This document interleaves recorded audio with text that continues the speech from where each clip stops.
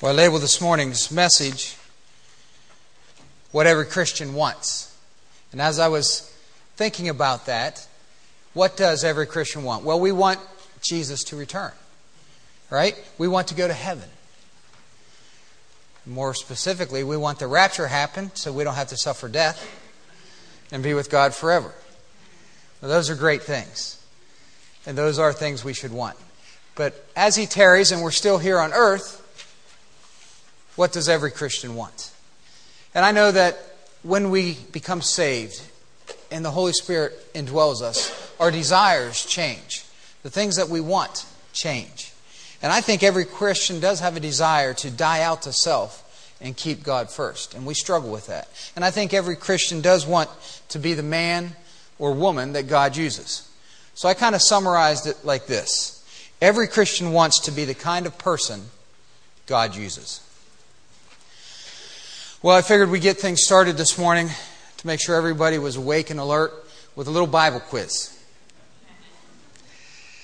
And I got this from a pastor of a Bible church in Illinois, so I'll give you a hint. All of the answers have to do with the Old Testament. So question number 1. Who was the greatest comedian in the Bible? That was Samson. He brought the house down. All right, now you see how this is going to work. All right, question number 2. Who was the greatest babysitter mentioned in the Bible? That was David. He rocked Goliath to a deep sleep. Well, being the financial person here at the church, the next one is my favorite. Who was the greatest male financier of the Bible? Well, that was Noah. He was floating his stock while everyone else was in liquidation. And who was the greatest female financier of the Bible? That was Pharaoh's daughter. She went down to the bank of the Nile and drew out a little profit. And finally, who was the shortest man in the Bible?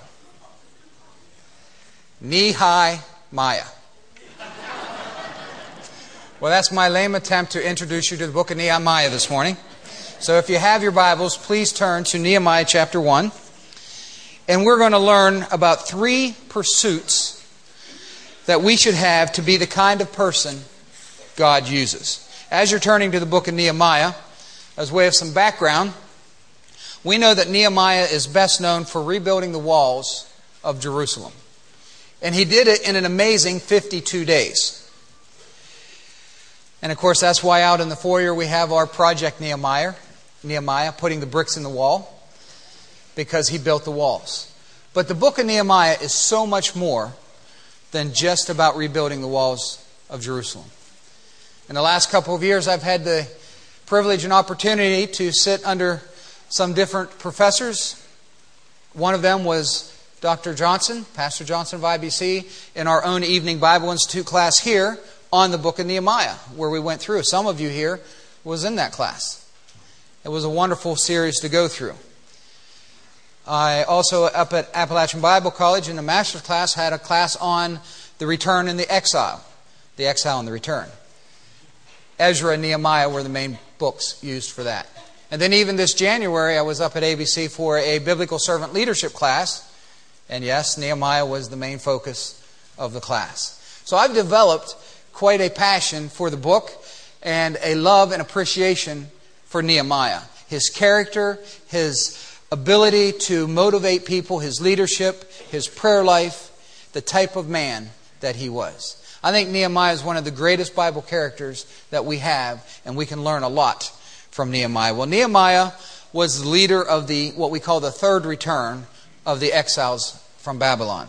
Just as a way of a timeline, Israel, Jerusalem, was captured by Babylon in 586 when Nebuchadnezzar came in. And when he captured it, he tore down the walls and he tore down the temple and he took the people out to exile.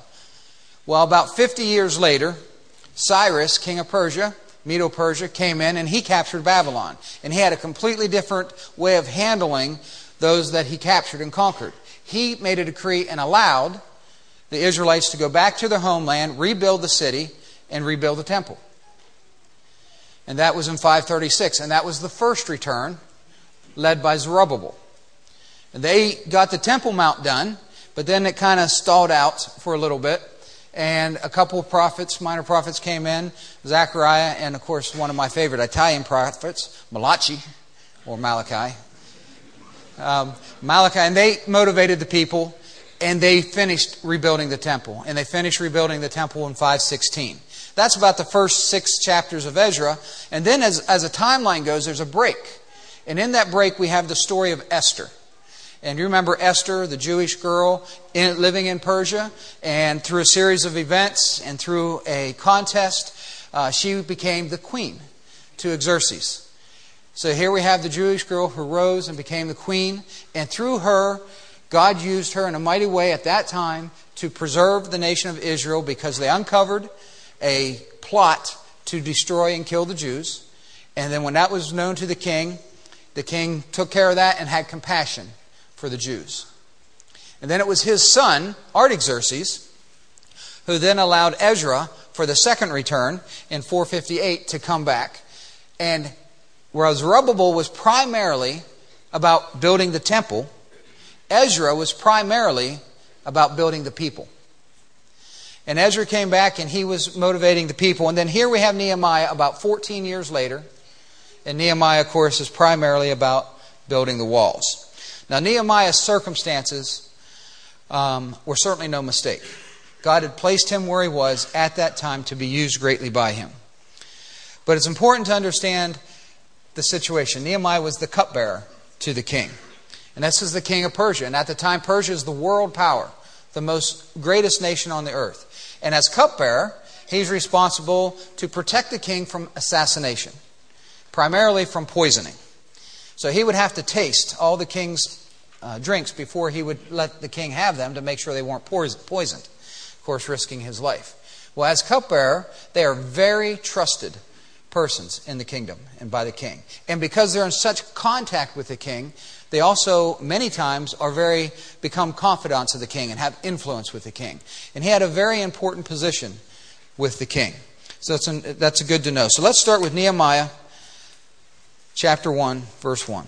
In the words of Nehemiah, son of Hakaliah, in the month of Kislev, in the 20th year, while I was in the citadel of Susa, Hanani, one of my brothers, came from Judah with some other men, and I questioned them about the Jewish remnant that survived the exile, and also about Jerusalem. They said to me, "Those who survived the exile are back in the province, are in great trouble and disgrace. The wall of Jerusalem is broken down, and its gates have been burned with fire." When I heard these things, I sat down and wept. For some days I mourned and fasted and prayed before the God of heaven. Then I said, "O Lord, God of heaven, the great and awesome God, who keeps his covenant of love with those who love him and obey his commands, let your ear be attentive and your eyes open to hear the prayer your servant is praying before you day and night for your servants, the people of Israel. I confess the sin we Israelites, including myself and my father's house, have committed against you. We have acted very wickedly towards you. We have not obeyed the commands, decrees, and laws you gave your servant Moses. Remember the instruction you gave your servant Moses, saying, 'If you are unfaithful, I will scatter you among the nations. But if you return to me and obey my commands, then even if your exiled people are at the farthest horizon, I will gather them from there and bring them to the place I have chosen as a dwelling for my name. They are your servants and your people, whom you redeemed by your great strength and your mighty hand. O Lord, let your ear be attentive to the prayer of this your servant and to the prayer of your servants who delight in revering your name. Give your servant success today by granting him favor in the presence of this man." I was cupbearer to the king. Well, I see in the first chapter of Nehemiah 3 pursuits that I should have, that we should have in our life to be the kind of person that God uses. The first pursuit is the pursuit of a proper perspective. Nehemiah was devoted to God. Again, Nehemiah was concerned about what concerned God. And God had placed them there at that time. You know, God has placed you where you are at this time as well. He has placed you in the family that you have. He has placed you in the community that you live. He's placed you in the job that you have. And He's placed you in the church that you're at. You're not here by mistake. God has a plan and a purpose for you. We need to make sure that we're fulfilling God's purpose and plans for our lives. Well, Nehemiah was concerned about God's people. And Nehemiah was concerned about the world's view of God. He asked some questions. He asked about Jerusalem. That's the first thing that we see. He asked about God's chosen city. What was going on there? This wasn't just any city. This was a city where the temple of God was. And he wanted to make sure that things were right there. The temple where God dwelt. But he also asked questions according to Scripture. In verse 2, you see that he talks about the Jewish remnant. About the Jewish remnant that survived the exile. The remnant is a very important aspect for the Israelites. And we should understand a little bit about that. God had promised through Abraham that they would possess the land.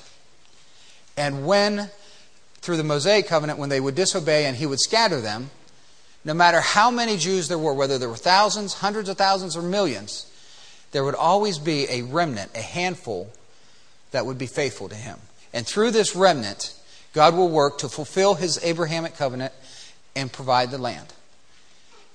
And Nehemiah understood God's provision in the remnant. And he wanted this group that had gone back there, because the first return had built the temple. And then Ezra, he knew Ezra went back and he was rebuilding the people. Could this be the remnant that God's going to restore the land and restore everything to? And he was really praying for that end. And actually, if we want to look, or I'll just read it to you, Isaiah 10, verse 20 to 22 says, "In that day, the remnant of Israel, the survivors of the house of Jacob, will no longer rely on him who struck them down, but will truly rely on the Lord, the Holy One of Israel. A remnant will return. A remnant of Jacob will return to the mighty God. Though your people, O Israel, be like sands of the sea, only a remnant will return. Destruction has been decreed, overwhelming and righteous." He knew that the people were there, and he was praying and hoping that this was going to be what God was going to use to secure and rebuild that city. And he also knew that the temple was rebuilt, and for that to be secure, there had to be a wall, because it wouldn't take anything for the enemy to come in and destroy the temple again. So understanding that, he thought the wall should be going up. So he wanted to see about the great work that was being done. We're going to pause a second and talk about us again. Again, you are where you are because God has placed you there. But the question is, are you concerned about the things that God is concerned with? Are you concerned with God's people? Are you concerned with the world's view of God? We need to look around. We need to get beyond ourselves and ask some questions about God's work. We need to ask some questions about God's work here at Fellowship. There's a lot of great ministries going on here at Fellowship. And there's a lot of ministries that need more people to plug in. And God could put it on your heart as a way of ministering here. One of the things I know is our junior church is understaffed. And we could use more workers to help and staff that back up to open it up to older grades. That's a wonderful ministry. Our Olympians this Friday night with the events and all that they do. But they could use more help in the Olympian program in dealing with these children and being able to split the program down. There's lots of needs. And then we had Jim Zabalski up here talking about the soup kitchen and some needs that they have. You know, we need people to help and engage in ministry. But we don't want just people. We want people with a passion and a heart that want to be used by God and has a desire to serve in this area. And God will put it on your heart, and we'll wait for God's right people to be supplied. But I think some of them might be sitting right here. There's other ministries going on here too. We have the SOS tables. Drew Goldbranson has started a group of men, and they meet in different table groups throughout Jefferson and Berkeley County on a weekly basis. A little Bible study time, a challenge, get to know each other. And then they do service projects. They've been helping the Martinsburg Rescue Mission. And just yesterday, they lined up some of the widows of our church and took their cars and changed the oil and got them ready for the spring. There's all kind of ministries going on. And maybe there's a ministry that God's put on your heart that we're not even doing. Be willing to step out and be used by God. God wants to use people. You need to be willing and be ready to be the person that God can use. But that does mean that we need to have a proper perspective. It needs to be all about God, all about Him, and not about us. I hope you get that. I hope that you're devoted to God the way that it takes. When Nehemiah heard the news, he got it. He knew that a city without walls was defenseless. And it was actually an embarrassment. In Proverbs 25:28 it says, like a city whose walls are broken down is a man who lacks self-control. And we know what a man looks like who lacks self-control. He's usually an embarrassment. That's what the walls being down meant to the Israelites. It was an embarrassment to the city. Not just for security, but it was a disgrace. But it was even more than just the walls being torn down for Nehemiah. He understood that the people were there and they're allowing this to continue. This rubble that they're walking through every day existed. Some of them just walked through it. Others really didn't know what to do about it. But they allowed the rubble to exist and they weren't taking any steps to fix it. Well, I think sometimes that's us. We allow rubble in our lives and we don't do anything to fix it.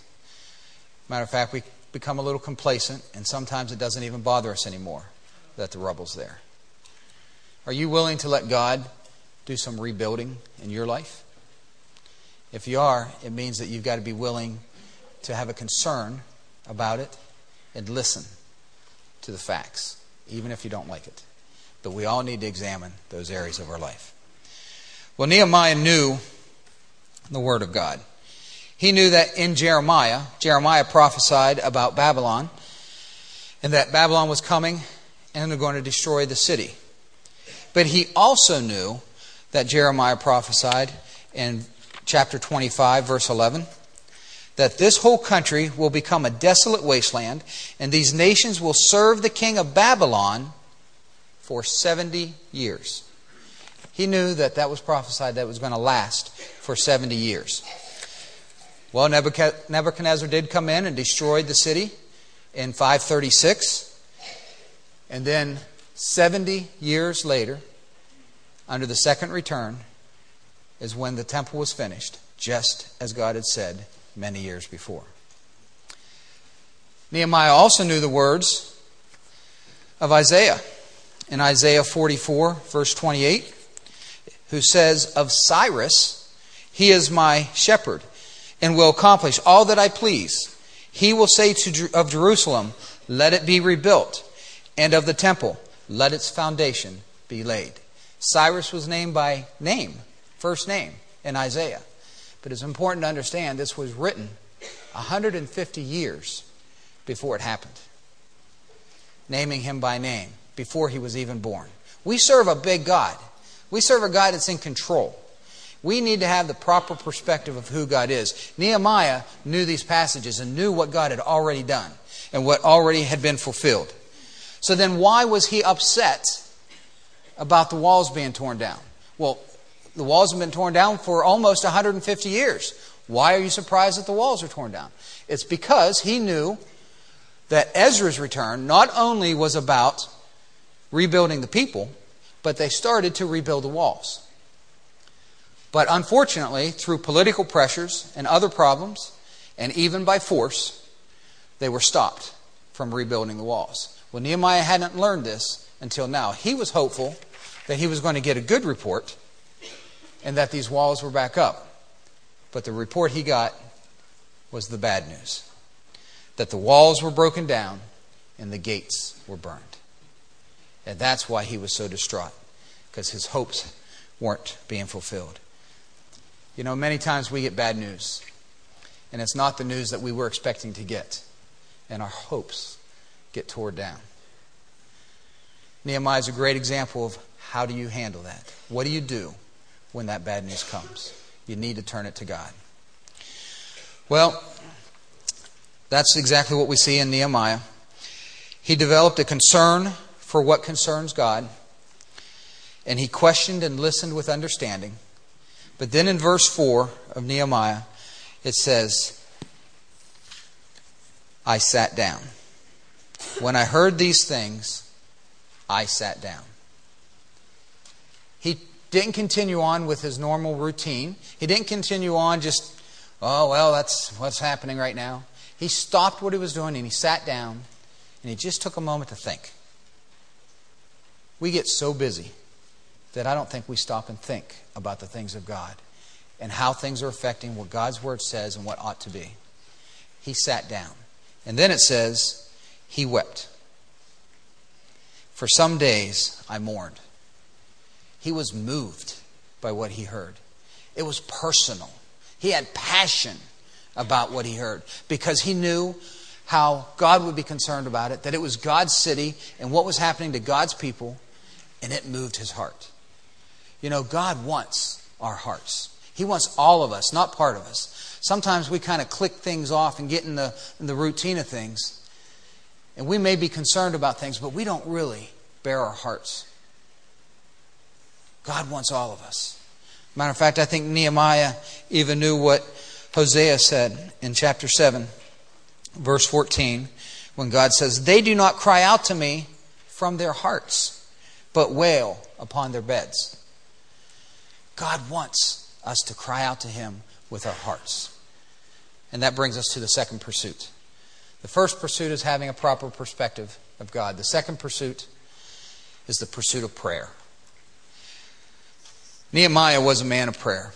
Nehemiah was devoted to God, and Nehemiah was dependent upon God. He was dependent upon Him in prayer. Prayer is an actual theme of the entire book of Nehemiah. It actually opens in the first chapter here with a prayer in Susa, the capital of Babylon or of Persia. And then in the very last chapter, in the very last verse of the book, it's a prayer to God from the city of Jerusalem. And all throughout is riddled with prayer. See, Nehemiah knew that success was dependent upon God. And that meant it needed to be started with prayer and bathed in prayer throughout. Well, in the first chapter here, in the prayer that we have recorded, I see 4 parts of the process of the prayer. And I think these parts are true for us today as they were for Nehemiah at the time. First, of course, we need to stop and consider who you're praying to. We need to remember that. I think many times we just rip off the prayers and we don't think about God. We make all these requests, but who are we making these requests to? And that's the first part, is Nehemiah verse 5 shows conviction. A conviction about who God is. In verse 5 it says, then I said, O Lord, God of heaven, the great and awesome God, who keeps His covenant of love with those who love Him and obey His commands. O Lord. He calls Him Master. Lord, I am your servant. You are the Master. He keeps a right perspective of who God is. And then He says, God of heaven. Not of this earth. He's way bigger than this earth. This is God of heaven, who made the heavens. We've been watching a video series in the adult Sunday school class with Lou Giglio, and he goes into great detail about how big the universe is. How big God is that made that, because He's bigger than all that. We need to have that right perspective. He goes into how there's stars out there that make the sun, our star, look like a speck when it's compared to it. And then you take the sun and you take the earth, and our earth is like a speck next to it. And somewhere on that speck is us. God is a big God. And we need to have the right perspective of who He is. And then it says, great and awesome. There isn't anyone greater. There isn't anyone more awesome. God is big.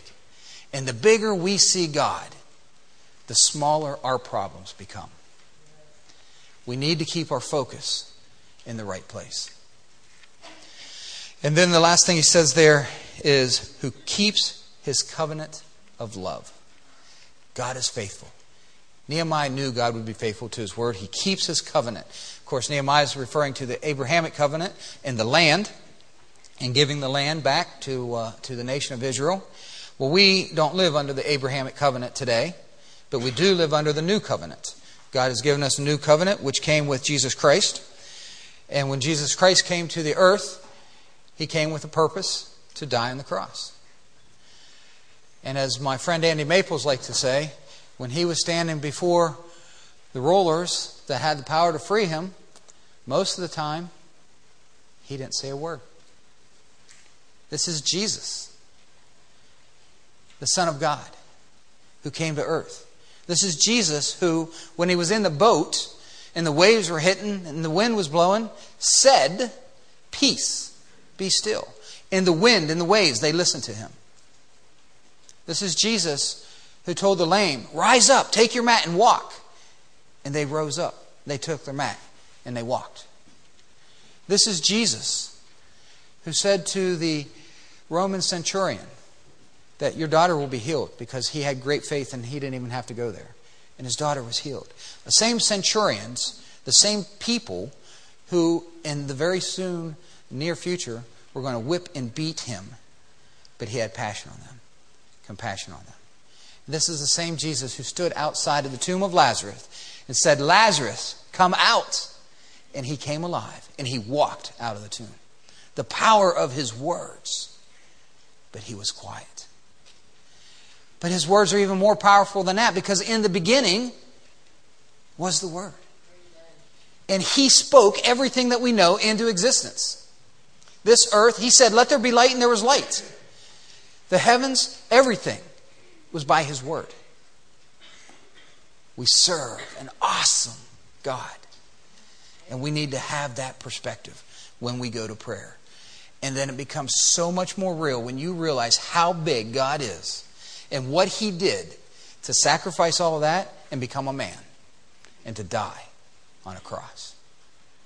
That should drive you to want to serve Him in itself.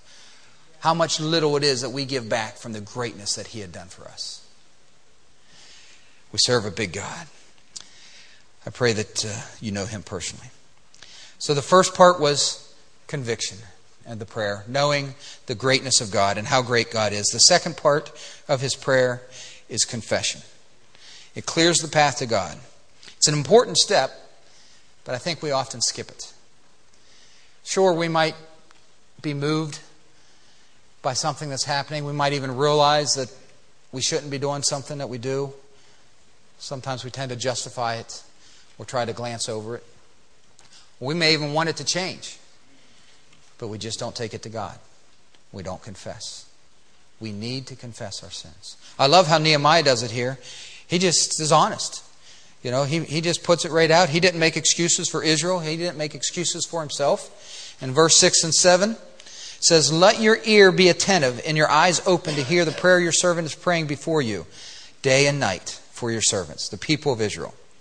I confess the sins we Israelites, including myself and my father's house, have committed against you. We have acted very wickedly towards you. We have not obeyed the commands, decrees, and laws you gave your servant Moses." He owns it. We need to own it as well. Confession is what needs to happen. The third part that I see in the process of prayer was his confidence. And I love this turn because he goes from confession, which is great for us to see and model, but he doesn't dwell and stay there. He doesn't beat himself up. "Oh, how horrible I am. I can't do anything right.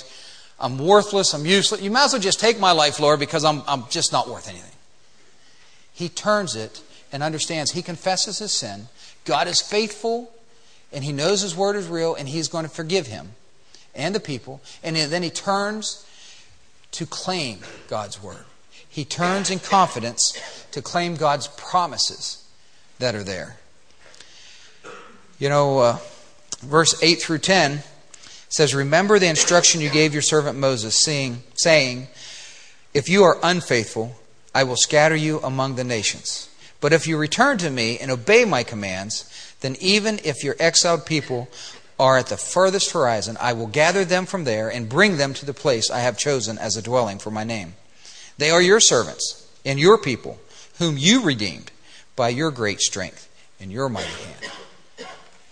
He wasn't praying to remind God of something God had promised. He didn't need to inform God, hey, don't forget, you promised this. This was him claiming what God has promised. They were already scattered. They had already disobeyed and were scattered. But he saw the remnant and he saw the work being done. And he wants to say, your word says, if we come back to you, you are going to gather the people. Lord, may this be that time. Gather the people. You know, there's a lot of promises that God makes in the Bible that are applicable to us. I hope you believe in God's word as strongly as Nehemiah believed in God's word. But in order to believe it, you got to know it. You got to get into the word. You got to read it. And the more you read it, the more you understand, the more you'll be able to claim, the more you're able to pray with that confidence for what God's promises are. There's an interesting passage in John chapter 15, verse 7. It says, if you remain in me, and my words remain in you, ask whatever you wish, and it will be given. Well, at first glance, this kind of seems like I can ask for whatever I want, and God's going to give it to me, as long as I'm a Christian. But that's not what it says. If you remain in me, and my words remain in you. Well, that means you've got to be in His Word, and His Word will conform your thinking. The Word will conform what your desires and interests are to line you up with the will that God has for your life. And then you're going to be praying according to His Word and His promises, and you can count on those. You can claim those. And God loves to hear us pray Scripture back to Him. But you got to know the Word, and you've got to believe the Word, and then you can claim the Word. Well, the fourth step, or fourth part of the process that I see here is commitment. Nehemiah knew God didn't need to have his help, but he was ready to get involved. In verse 11 it says, O Lord, let your ear be attentive to the prayer of this your servant, and to the prayer of your servant who delights in revering your name. Give your servant success today by granting him favor in the presence of this man. I was cupbearer to the king. He prayed for God's blessing on his efforts. He prayed for God to help him in what he saw the next step would be. And he was showing God that he was available for God to use. He was willing to get involved. You know, the truth is, most of us don't need to learn how to pray. We need to practice what we know. And that's a conviction for myself as well as us, that our prayer life should be foremost. And Nehemiah is a great example of that. There's a quote from Martin Luther who said, pray as if everything depends on God, then work as if everything depends on you. Well, the first pursuit we had was the pursuit of a proper perspective. The second pursuit was the pursuit of prayer. And the third pursuit we should have is the pursuit of preparedness. Nehemiah was devoted to God. Nehemiah was dependent upon God. And Nehemiah desired to serve God. He was prepared to act. But he waited for the Lord. It's an interesting story to read. If you read the very next verse, the first verse of the second chapter, you'll find out that even though he prayed for God to help him this day, it was 4 months before he got to act. 4 months before he got his petition made known before the king. But during that time, he continued to pray. He fasted. He took his concerns to God. And God laid upon his heart the next steps and what he should do. And he started to prepare a plan. And he was ready to act when God was ready to lead. Sometimes we get ready to act and we just go. We need to stop. And we need to pray. We got to keep God first in any of our actions to make sure that He's the one leading the way and that we're not getting in the way. But he waited on God, but it took 4 months. But he was prepared. So my encouragement to you today is to keep praying. Have a proper perspective of who God is. Understand His greatness and His awesomeness. Learn more and more about that. And then continue your prayers. When you don't think that your prayers are being answered and that you don't think that God hears you, Make sure you're in His Word and that your mind is where it needs to be, and God does hear your prayers. Have conviction about how great He is. That will lead you to confess our inadequacies. But then claim His forgiveness, claim His promises, stand on His Word, make His Word the guiding factor in everything that you do, and be committed to get involved.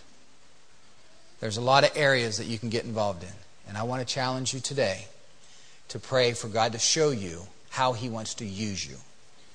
Whether that's here in our church, in our ministries, or in your neighborhood, or in your work environment, God wants to use you if you're willing to be used. Pursue God, pursue prayer, and be ready to act. These are the things we need to put in place in our lives for God to use us to the fullest. Now, some of you are involved very heavily in ministry here, and for that I want to encourage you today and challenge you to pray for your ministries. Don't forget, they need our prayers. You know, God has blessed us here at Fellowship greatly in the last few years. We have grown tremendously. We have ministries going in many directions. We've been blessed financially. Satan doesn't like that. We need to bathe this ministry in prayer. We need God to be directing us, and we want God to show us the steps He wants us to use with what He's given us. And He wants to use you in His ministry, in His gospel. So my challenge to you is pray to God and be prepared to act so that God can use you in the way that He wants to use you. Let's pray. Heavenly Father, I do thank You for the book of Nehemiah, the words that were recorded there to teach us and to grow us. Father, we know that we should pray more. We just don't do it. Father, help us to be dedicated, to be devoted the way that we should be, to understand Your greatness and desire to have that relationship with You, because You desire it with us.